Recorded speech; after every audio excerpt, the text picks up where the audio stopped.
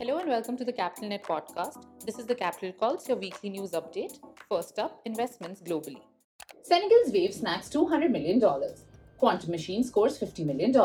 Senegal-based Wave, a mobile money platform targeting countries in sub-Saharan Africa, has raised around $200 million in a Series A funding round led by Sequoia Heritage, Founders Fund, Stripe, and Ribbit Capital. Meanwhile, Tel Aviv-based Quantum Machines, developer of an orchestration platform for quantum processors, has raised around $50 million in a Series B round led by Red Dot Capital Partners. COVID test maker Q Health files for an IPO. CoreLight lands $75 million. San Diego-based test kit provider Q Health filed to raise up to $100 million in a planned NASDAQ IPO. Meanwhile, San Francisco-based CoreLight, a provider of network traffic analysis tools for cybersecurity, reportedly raised $75 million in a Series D round, led by Energy Impact Partners. Checker reaches $4.6 billion valuation. VanMoof snags up to $128 million for e-bikes. San Francisco-based Checker raised up to $250 million in a Series A led by Durable Capital, valuing the HR tech company at $4.6 billion.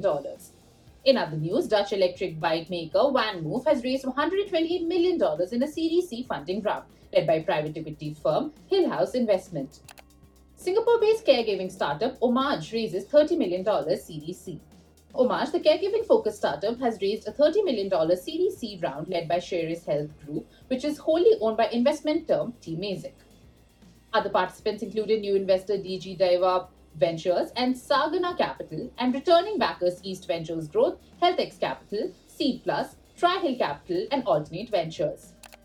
Food sharing app Olio raises $43 million Series B as the world switches on to the food waste crisis. Olio, UK startup with an app that lets users post a photo of unwanted food and share it with the local neighborhood, picked up a $43 million Series B round.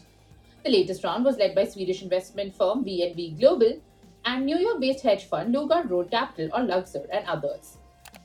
PayPal acquires Japan's Payd for $2.7 billion to crack the buy now, pay later market in Asia.